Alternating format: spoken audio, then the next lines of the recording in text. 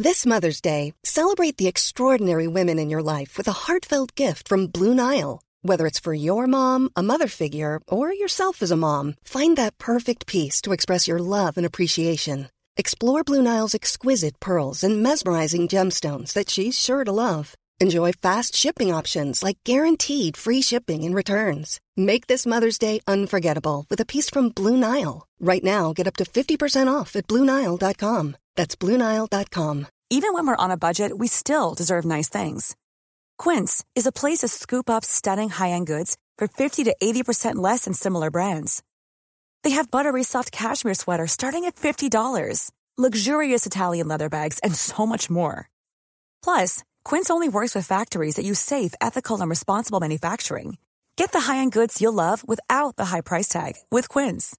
Go to quince.com/style for free shipping and 365-day returns.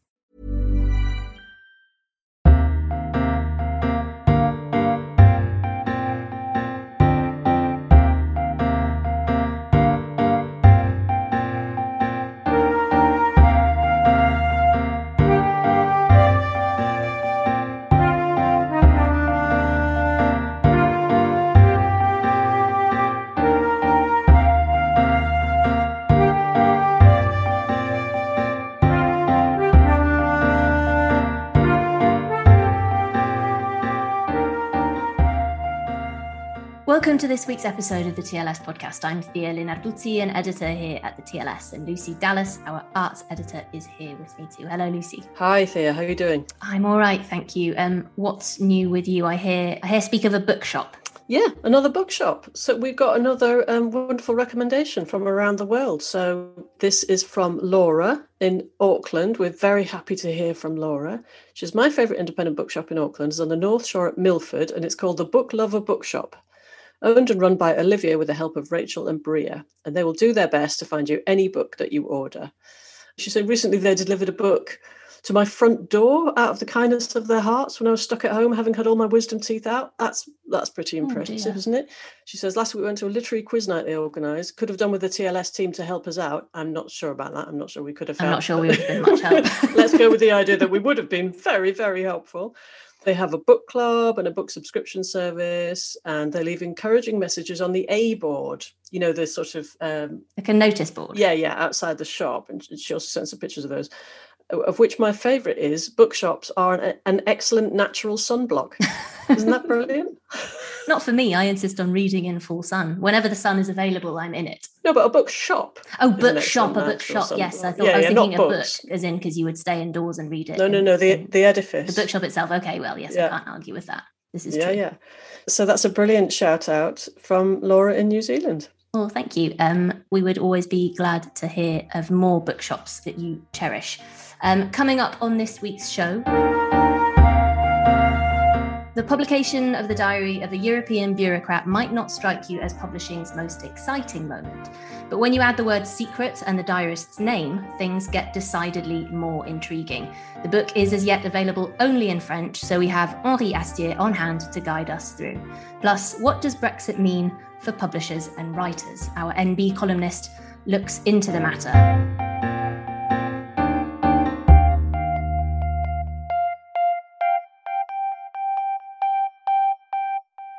But first, the 1969 film Midnight Cowboy, directed by John Schlesinger, tells the tale of a Texan potwash called Joe Buck, played by Jon Voight, who packs up to make it in New York as a sex worker.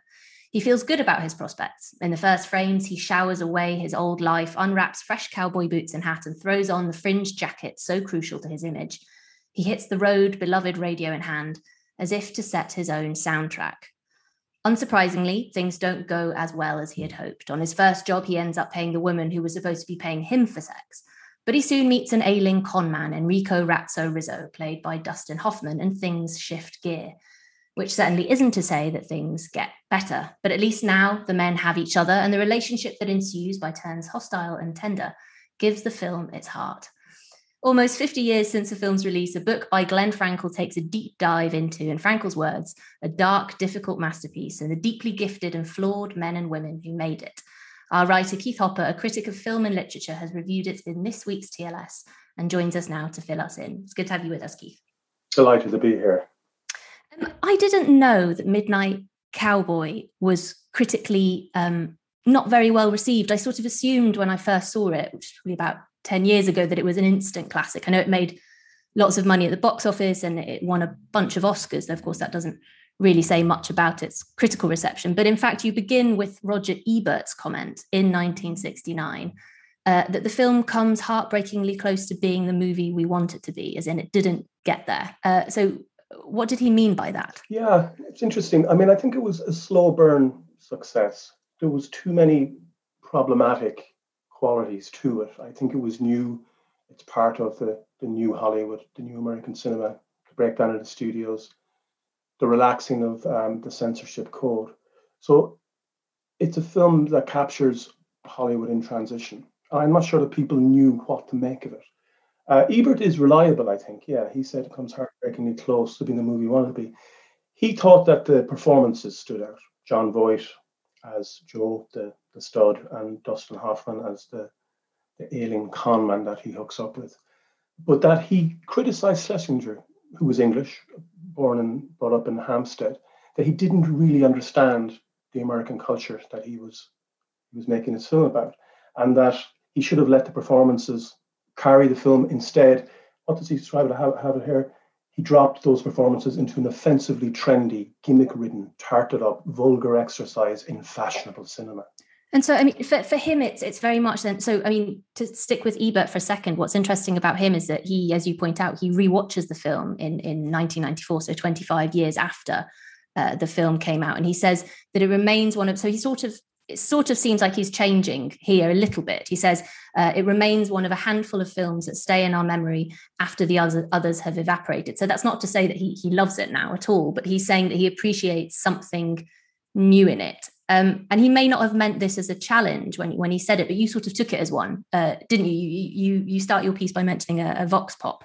Yeah. So when I was asked to do this, as I said, I was interested in reading the book by Franco, but my memory of the film, I saw it 20 years ago, and I didn't like it.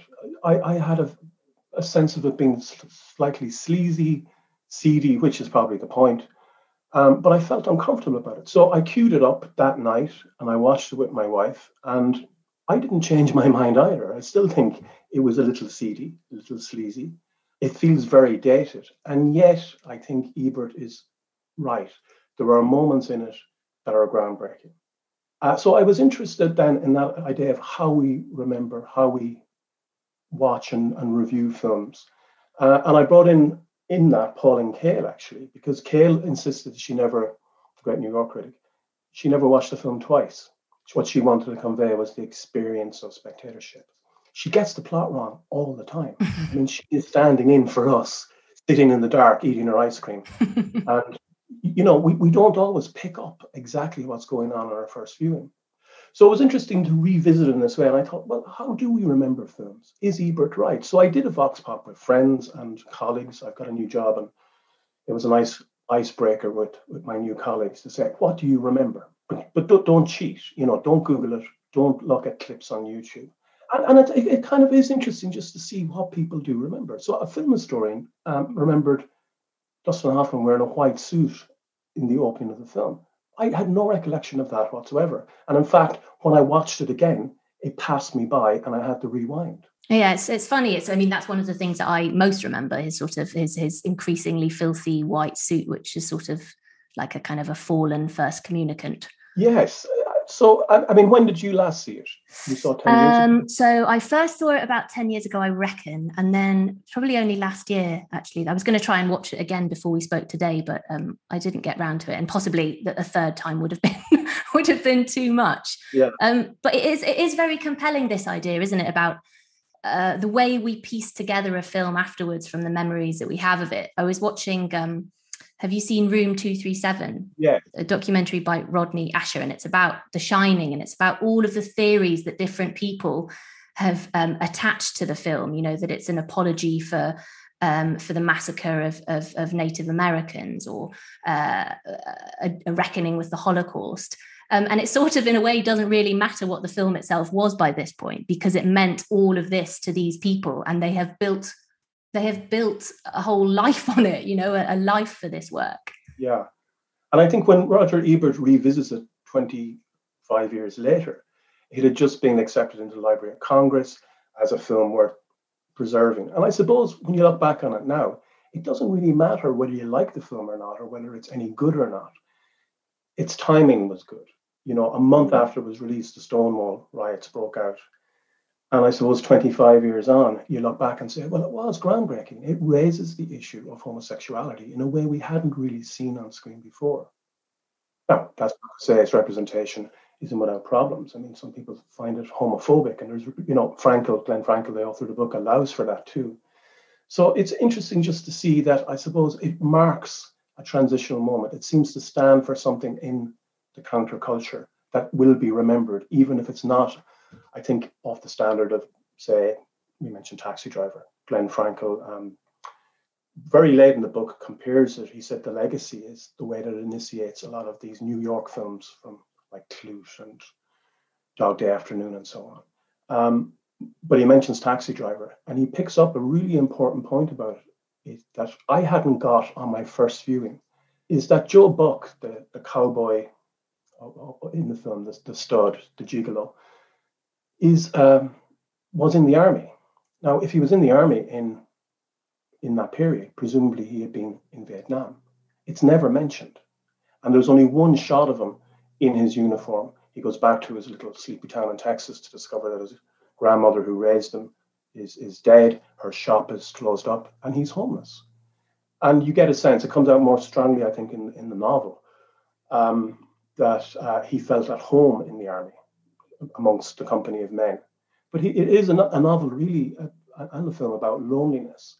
But we only get that one snapshot of Joe in his uniform. And at the end, Glenn Frankel makes a very valid comparison between it and Taxi Driver, that it's both about traumatized Vietnam vets. You know, so it's an interesting film. The more you talk about it, everyone is picking something different out of it. So I suppose in that sense, it is a successful piece. Do you think the Vietnam point and what you said about the counterculture, that's also why it's seen as an important film, because it really is on that hinge? There's Stonewall, and there's also there's a lot of souring politically, isn't there, and a lot of violence and a lot of people, protesting about things. Things are beginning to change. Do you think it's got the timing right for that? Yeah, and I mean, I can see why both Roger Ebert and Pauline Kael saw John Schlesinger as an outsider coming to America and misinterpreting the country. But actually, I thought he brought a kind of outsider's perspective to it. The kind of fascination when you see Joe walking along the streets of New York. And it struck me, actually, one of the parodies is in Crocodile Dundee, you know, the outsider in New York experiencing for the first time. I think Schlesinger has the same sensibility here. There's a sense that the city itself is a character, that it's a dangerous, violent, but exciting place. And when he's cruising around 42nd Street, where the gay hustlers are, I mean, it's not clear whether Joe is utterly naive or whether there is some kind of latent homosexuality. But either way, I think there are some incredible nighttime shots of him walking down through these dark streets. And you really do get a sense of the kind of excitement. There is something in the air, but we never really find out what that is. So I think, again, I'm beginning to change my mind entirely having this conversation. I'm beginning to think, yes, it is a masterpiece because of the way it captures the disorientation of the outsider. Yeah. So this book, Frankel's book, he works his way through the different men and women involved in the making of the film, and one of them is the cinematographer Adam Hollander. He played a very significant role in the way that it looks, and not everyone was pleased about it, but he was an outsider as well. They're all outsiders to some degree, because this is, I think, part of, as we said, the studio system is beginning to break down. And the new Hollywood system is beginning to open up. And that's largely to do with a new style of director, influenced by the author theory, I think, in the French New Wave. But these would be the film brats, people like Coppola and Scorsese and De Palma, and I suppose to a certain degree, George Lucas even, and Steven Spielberg in their early days. You know, these are the first group of directors, unlike John Ford or Fred Zinnemann, you know, who worked their way up through the studio system to become directors. They're the first group of film brats who studied film at university. They went to film school. And I think they're bringing a different sensibility to it. Film language really is a history of technology. And as the technology changes, so does film language. And we started off, silent, going in sound, black and white to color. Then in the 50s, when TV was a rival, we got these big cinematic cinescope screens and so on. The problem with that is that the cameras got bigger and bigger and bigger. And the camera that was typically used at the time, a Mitchell BNC, they're about the size of a small car, It great on a set, not so good shooting outside. So the French New Wave, too much is made of the author, not enough of the cinematographers, the people who got these lightweight cameras left over from the Second World War. And you could basically make a film with two people, sound recordist and a camera operator. And I think Hollander is coming out of that school. So he's an outsider, but he's coming with a different sensibility. And the New York camera crew apparently disapproved because he uses natural lighting. He uses stolen shots. So these would be filmed without the knowledge or consent of bystanders. So all those shots of John Voight dressed as a cowboy walking through the streets of New York, that's all stolen footage. And there's a great energy to it, I think. And I imagine in 1969, if you were an American film goer, you had never seen anything like that before. It must have been very exciting. On that point, I mean, there's the stars themselves, of course. They had been, Dustin Hoffman had just come from The Graduate, more or less, so he was a known entity. So where were they up to in their careers at this point, Hoffman and Voight as well? Well, that's really interesting. And just before we go into actors, to say how collaborative it was, one of the things I really love about Frankel's book, so he gives credit to the director and to the original writer, but he brings in people, collaborators you don't always get to hear about. So there's a costume designer, Anne Roth, really innovative. She's got a lovely quote. There are actors and there are movie stars, and I don't work with movie stars. and she's signaling the arrival of the method style. I mean, the method was there since the 50s with Brando and Monty Clift. This is the second generation of it, but they're a very aggressive generation that will include people like De Niro and Al Pacino. And so, as you say, Hoffman was already a very unlikely star, from The Graduate in 1967. I think actually, if I have a quarrel with the film, first it's that I think it's overly influenced by The Graduate, far too much kind of soundtrack. Also, I think Schlesinger probably is in awe of Hoffman a little bit.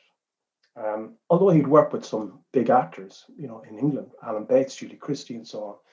I think this is a different style of acting. And apparently Hoffman turned up in character when he first met Schlesinger. Schlesinger was a bon viveur.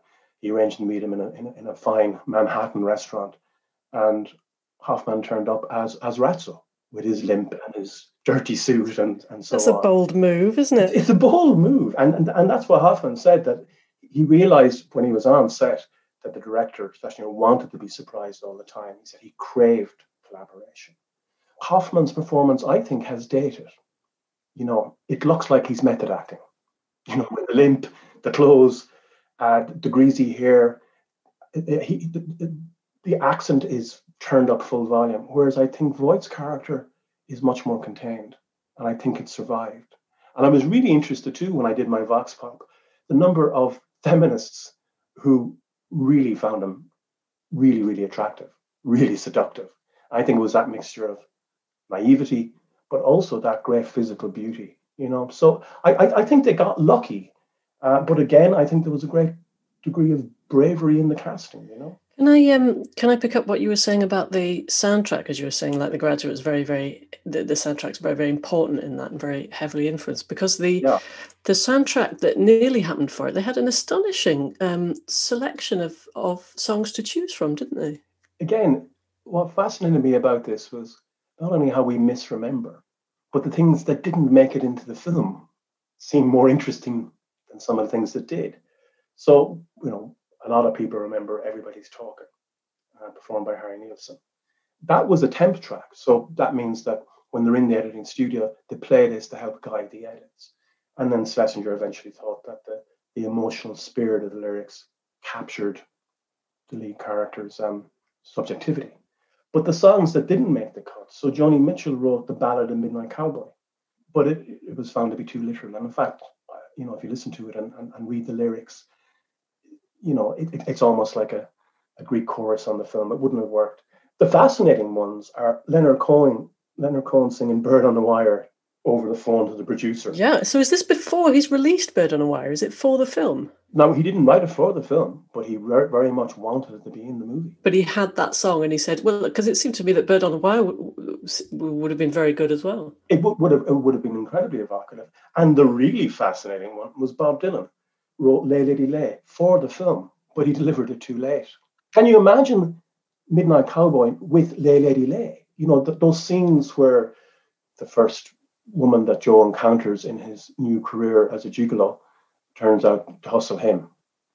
That would have been interesting to have something like Lay Lady Lay. A later scene when he does actually get a first and only paying customer, beautiful actor, Brenda Vaccaro. I think she takes some of the misogynistic sting out of it. But again, you can imagine that Lay Lady Lay would have worked beautifully there. So it's not only how we misremember a film, it's about how we reimagine it, thinking about all the possibilities that were there.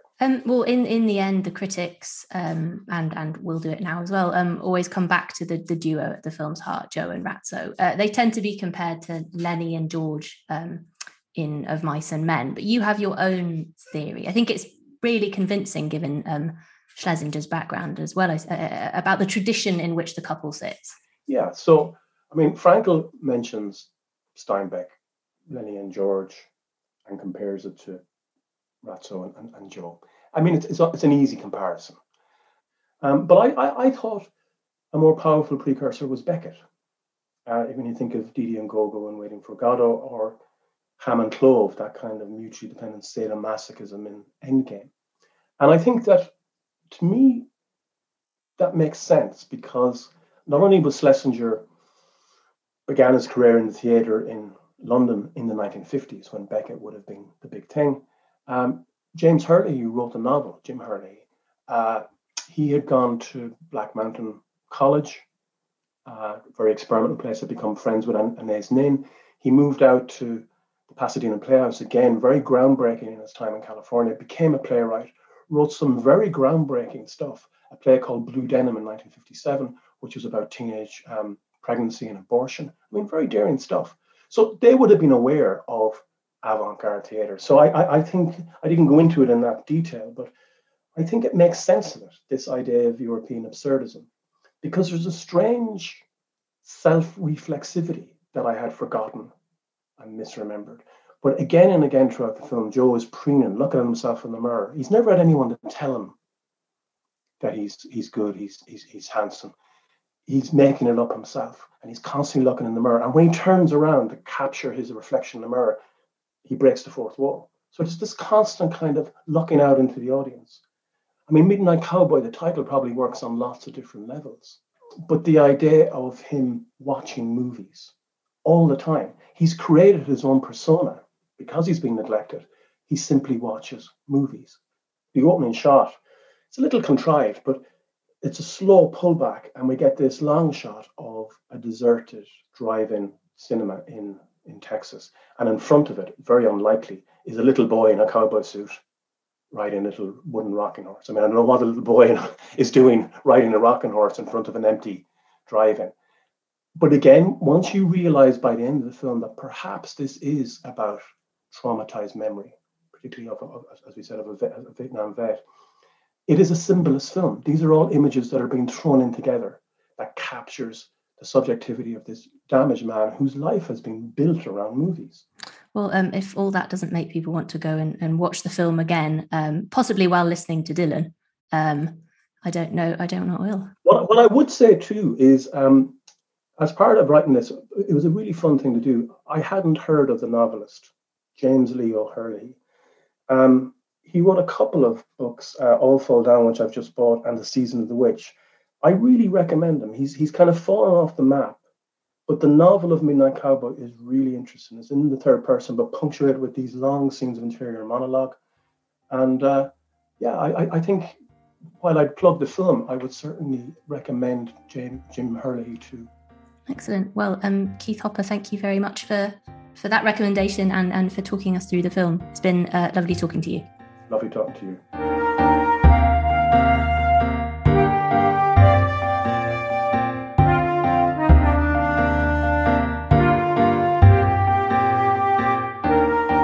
Still to come on the show, what does Brexit mean for publishers and writers, and the secret diary of the most dangerous man in Europe. And if you've enjoyed what we've discussed so far this week, let me remind you that you can subscribe to this podcast for free wherever you normally get your podcasts, and you'll never miss an episode.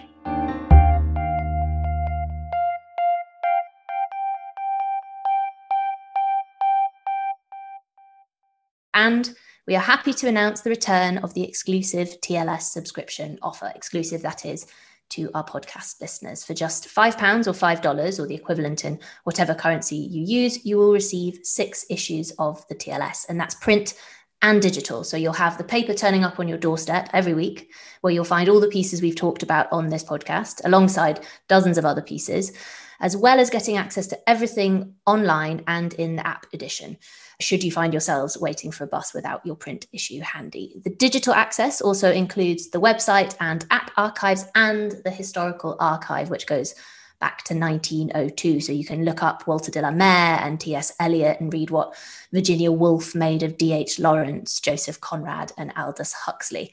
There's original writing by Roland Barthes, Saul Bellow, John Updike, Muriel Spark, Chinua Achebe, Patricia Highsmith, Umberto Eco and Susan Sontag, and poems by Hardy, Auden, Frost, Plath, Larkin, Brodsky, Paul Muldoon and Anne Carson. So there's really quite a lot to be getting on with. Go to the-tls.co.uk/pod to take up this offer. If you thought the only way to get a more defined jawline with natural-looking results was through surgery, think again. Juvederm Volux XC is a non-surgical injectable gel filler that improves moderate to severe loss of jawline definition and can help you achieve natural-looking results with little downtime. Even better, this improved definition lasts up to 1 year with optimal treatment. No maintenance required. Improve jawline definition for a smooth, sculpted look with Juvederm Volux XC. For important safety information and to find a licensed specialist, visit Juvederm.com. That's Juvederm.com. Not for people with severe allergic reactions, allergies to lidocaine, or the proteins used in Juvederm. Common side effects include injection site redness, swelling, pain, tenderness, firmness, lumps, bumps, bruising, discoloration, or itching. There's a risk of unintentional injection into a blood vessel, which can cause vision abnormalities, blindness, stroke, temporary scabs, or scarring. Talk to a licensed specialist to find out if it's right for you. When you're ready to pop the question, the last thing you want to do is second-guess the ring. At BlueNile.com, you can design a one-of-a-kind ring with the ease and convenience of shopping online. Choose your diamond and setting. When you find the one, you'll get it delivered right to your door. Go to BlueNile.com and use promo code LISTEN to get $50 off your purchase of $500 or more. That's code LISTEN at BlueNile.com for $50 off your purchase. BlueNile.com, code LISTEN. When you make decisions for your company, you look for the no-brainers. If you have a lot of mailing to do, Stamps.com is the ultimate no-brainer. Use the Stamps.com mobile app to mail everything you need to keep your business running with up to 89% off USPS and UPS. Make the same no-brainer decision as over 1 million other businesses with Stamps.com. Use code PROGRAM for a special offer. That's Stamps.com, code PROGRAM.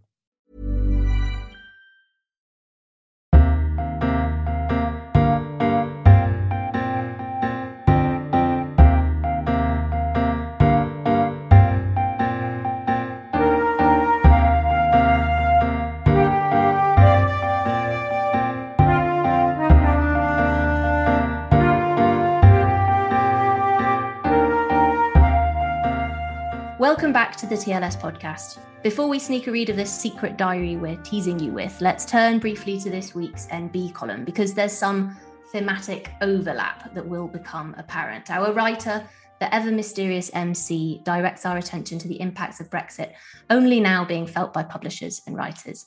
Lucy, can you give us a gist? Yes, so it's quite complicated, but I can read out what other people have said about it, which is it's the way to ensure that I do this properly. It's that in June, the Intellectual Property Office launched a consultation regarding creations of the mind, which sounds cool, and copyright exhaustion, which doesn't.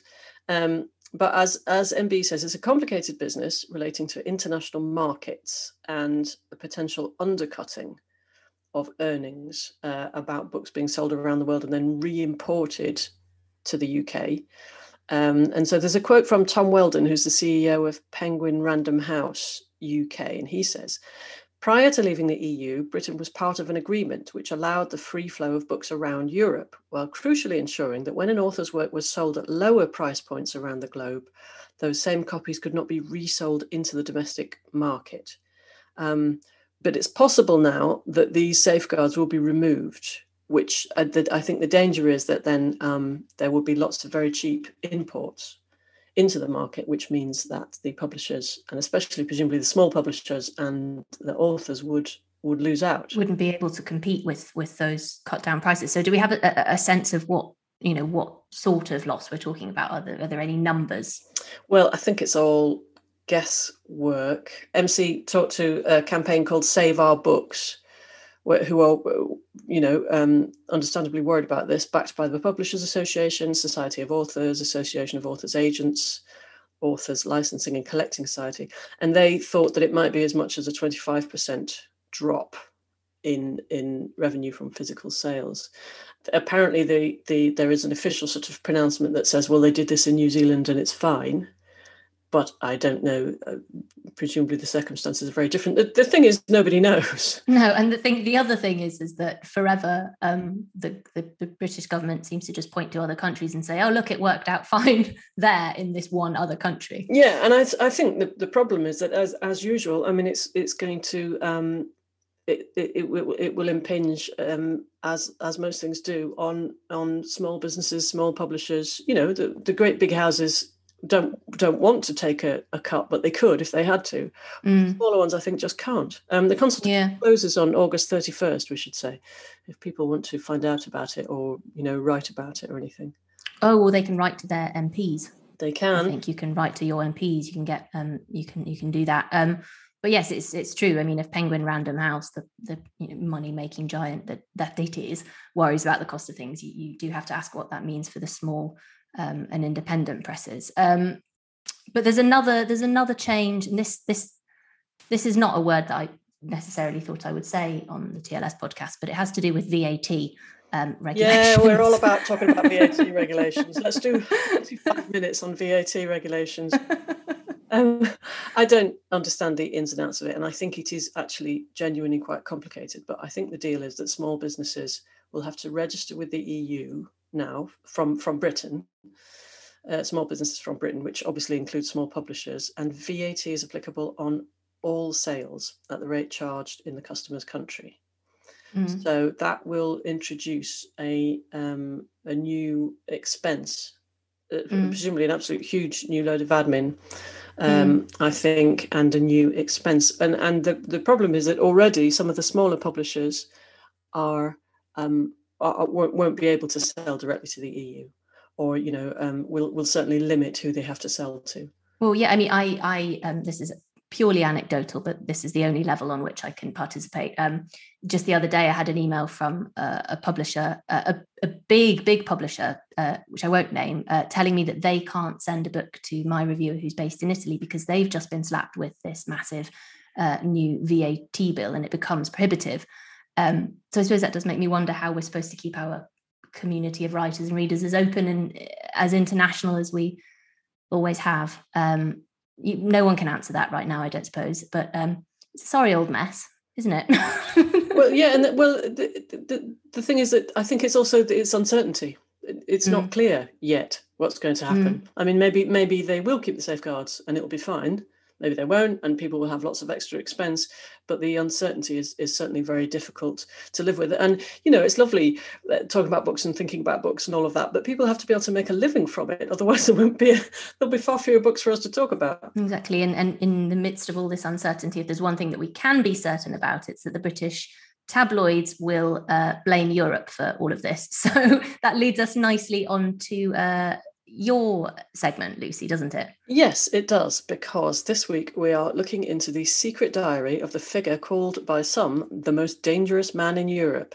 Not a head of state, a shady advisor, or a tech renegade, but a bureaucrat. Michel Barnier, the EU's Brexit negotiator, has published a book called La Grande Illusion, Journal secret du Brexit. As you might have guessed, it's in French, as yet untranslated. So we've asked our reviewer, Henri Astier, to unravel its mysteries for us. And we're delighted that Henri is here today to talk to us about it. Yes, I'm very happy to be here. So the title of it, La Grande Illusion, it has a couple of references, and the subtitle has got quite another one for British readers. Can you unpack them for us, please?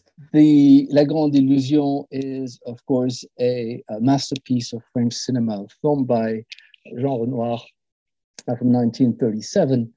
And I suppose that Barnier, at the beginning of the book, says that he was thinking of this great film, presumably because it's about wartime enmity between German and French officers during the First World War, I suppose, although it doesn't really elaborate on that. And the second reference that Barnier talks about is the Great Illusion, which is the famous essay by Norman Angell. Is that how you pronounce his name? On the perils of nationalism, that was published just before the First World War. So this is what Barnier says. For me, it's the secret diary was more evocative of that of Adrian Mole, because Adrian Mole has a brush with the world of Westminster politician that he finds very difficult to deal with, and so does Monsieur Barnier. I wonder, actually, because as we're saying, I think it's being translated perhaps right now. I wonder if they will go with the secret diary. I bet they don't, actually, for that reason. Because I bet they don't. I think it's going to pose a few challenges, I think, for translators, because he's got Barnier has as an epigraph, a quote from King Lear, which does not exist. He made it up, or I don't know where he got it from. That's bold. He made up his own Shakespeare. It's a very strong move, isn't it? Something about banish reason. I wish I had the book in front of me. I should, but I don't. So how are they going to translate that spurious quote? Well, his Shakespearean ambitions aside, what kind of book is it? Is it like a diary? On Monday, I went to Poland, did some negotiating, and had X for breakfast, or is it a very careful construct? Which is it, or is it something in between? I think it's a bit of both. I think the basis of it is a day-to-day diary. So I had breakfast with David Davis. I met the Polish Prime Minister. We discussed this and that. But he elaborates quite a lot, and it's clear that some bits are in hindsight. So it's mostly a straightforward diary, though. I know this isn't really the point, but what's he like as a prose stylist? I mean, I note the use of the phrase "two to tango," which is always slightly worrying. He actually is surprisingly good. I was expecting a lot of EU jargon, and there is a little bit of that, especially in the introduction. But he actually is able to write quite clearly, quite lucidly, and quite briefly. So I think both for a bureaucrat and for a French politician, he is a good writer. Well, that's good to know. And can you remind us? I was alluding to this in the trails and in the introduction, why he was called by some British tabloids the most dangerous man in Europe. Yes, I think that was a very good point that you made in your introduction, because he was seen by many in the British press and in the tabloids in general as a rabid Anglophone. It's completely unwarranted. That is not true at all. His background is he was a senior minister in various center-right French governments. He was the foreign minister for a while, and he was never seen as a contender for the top job. He was a rather grey, withdrawn figure, quite cautious, a consensus seeker. When the center-right was voted out of office in 1997 in France, he decided to seek a career in the European Union. He became an EU commissioner. He had previous lower-ranking jobs with the EU, so he was familiar with the way Brussels worked. And there as well, he was widely respected as a safe pair of hands, which is, I think, key to his being picked for the job as Brexit negotiator in June 2016. He was not seen as somebody who would rock the boat. It was very important. He was picked by the president of the European Commission, Jean-Claude Juncker at the time, and Barnier was ideal. He was not a self-promoter. He was a strong EU man who understood the virtues of consensus, and he also had obviously very good contacts in the French government. So his nomination was seen as the safest course from the EU's point of view, which is and that was not at all how it was perceived on this side of the channel. It was described as a declaration of war, I think, by the Sun. Even the Independent, I think, said that it was a provocation by Jean-Claude Juncker to nominate him, which it certainly wasn't. When we get into the book, given that that's the sort of figure he is, once the referendum has happened, does his diary reveal a very different approach to Brexit between Britain and the EU countries? I'm thinking about what you talk about in terms of organisation and practicality. The UK was completely unprepared. There was no plan for Brexit. It was just put to a vote without any clear vision. We didn't really know what it meant. The British weren't sure what they were exactly voting for. It just out of the EU without any details. On the EU side, things were very different because as soon as David Cameron won the 2015 election on the promise of holding such a referendum, they sensed danger, and they set in motion a whole process with a commission actually headed by a British civil servant, Jonathan Faull, and they put all the processes in motion so that if it came to that, if the referendum was for leave, they had the whole negotiation tactics and strategy worked out. Mm-hmm. So this is not anything to do with political position, whether you thought it should be leave or remain. This is just a question of one side was really organised about it and the other side actually had to do a lot of catching up. Yes, because on the EU side, obviously, whether it was leave or remain was out of their hands. So all they had just to prepare for the worst and minimize the damage, because it was always clear, and Barnier says it right from the start, and all other EU leaders said it. Brexit was lose-lose. Everybody was going to lose. The question is, how can we limit the damage and make the best out of a very bad situation? You say that he was chosen for this job because he was, a quiet sort, not one for self-promotion. To publish this book isn't exactly the act of a shy and retiring man, I suppose. But I also saw something about a potential presidential bid for next year's French elections. Is that founded? I just saw it briefly. Yes, I saw that as well. There are reports, but he's 71 years old. I don't think that this is going to happen. I don't think that he has the bottle for that sort of thing. And I think that he acquired a lot of a high profile in the process of these negotiations, and that might have given him some ideas or people around him. But he is at his age. You don't reinvent yourself as a potential leader. People like or potential. Well, Joe Biden would disagree. No, but he's been doing it for years, isn't he?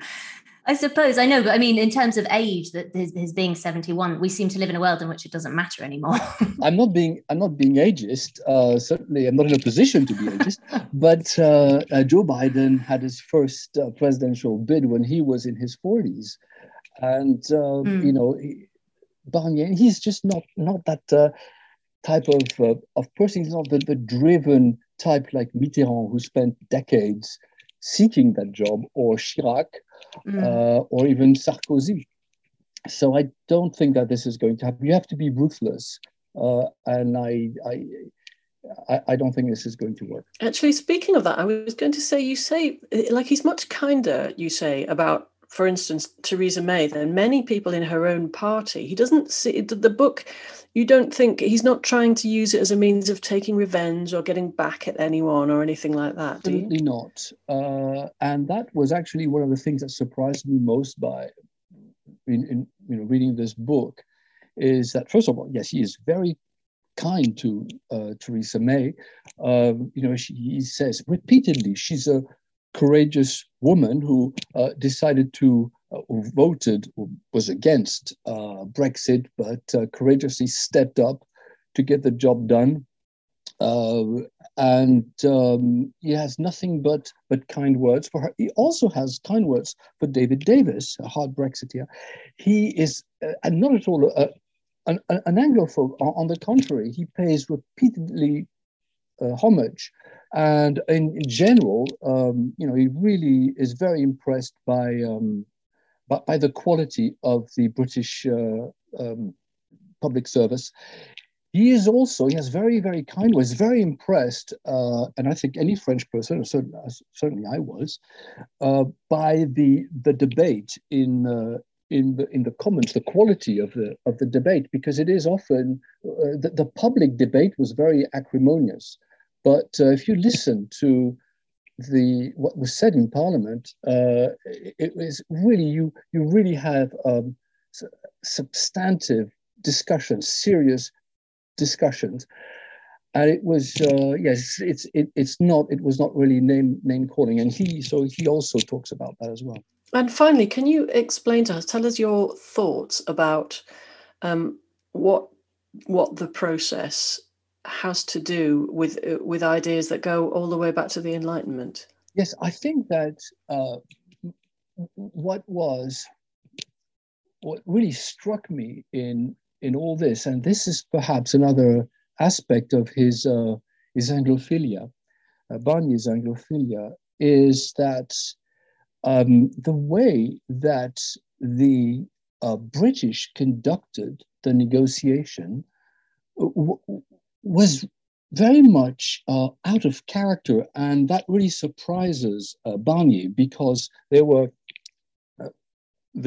once the decision to leave the European Union was made by the British people. It was a democratic decision that commanded respect, and you couldn't deny that it was the will of the British people, albeit 52-48 is not a landslide, but still it's a majority. But once that decision was made, the way to implement it, how are we going to make it work, was done completely from number 10. And there were Parliament, both Theresa May and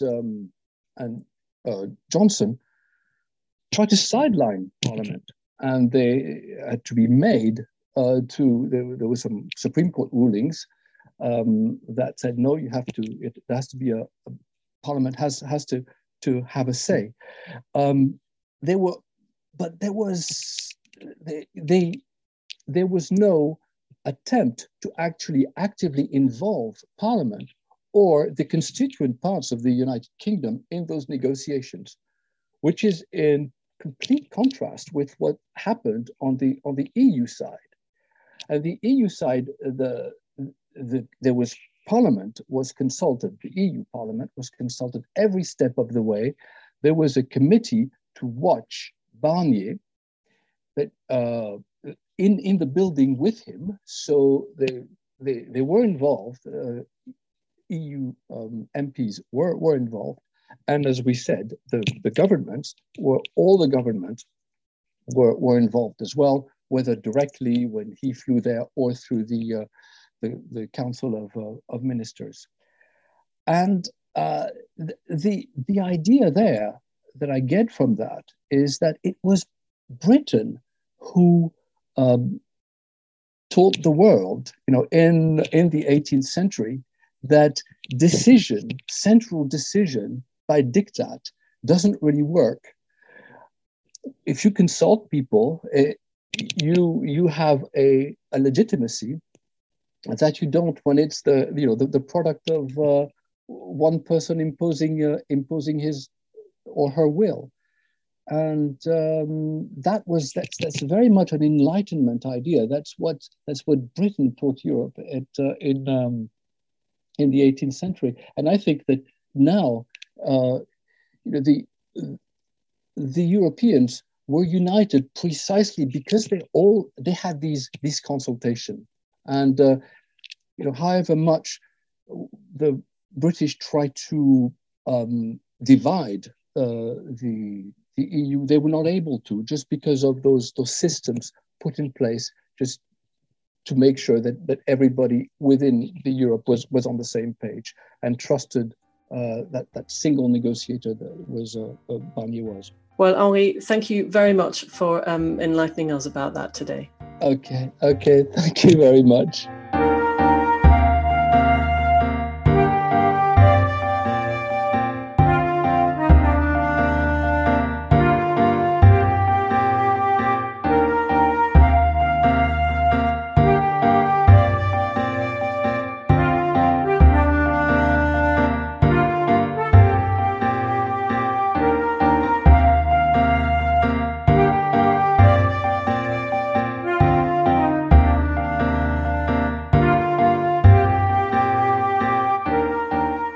That is all we have time for this week. Our thanks go to Keith Hopper and Henri Astier. Thank you for listening to this episode of the TLS podcast, produced by Ben Mitchell. We'll be back next week, but for now, from Lucy Dallas and from me, goodbye.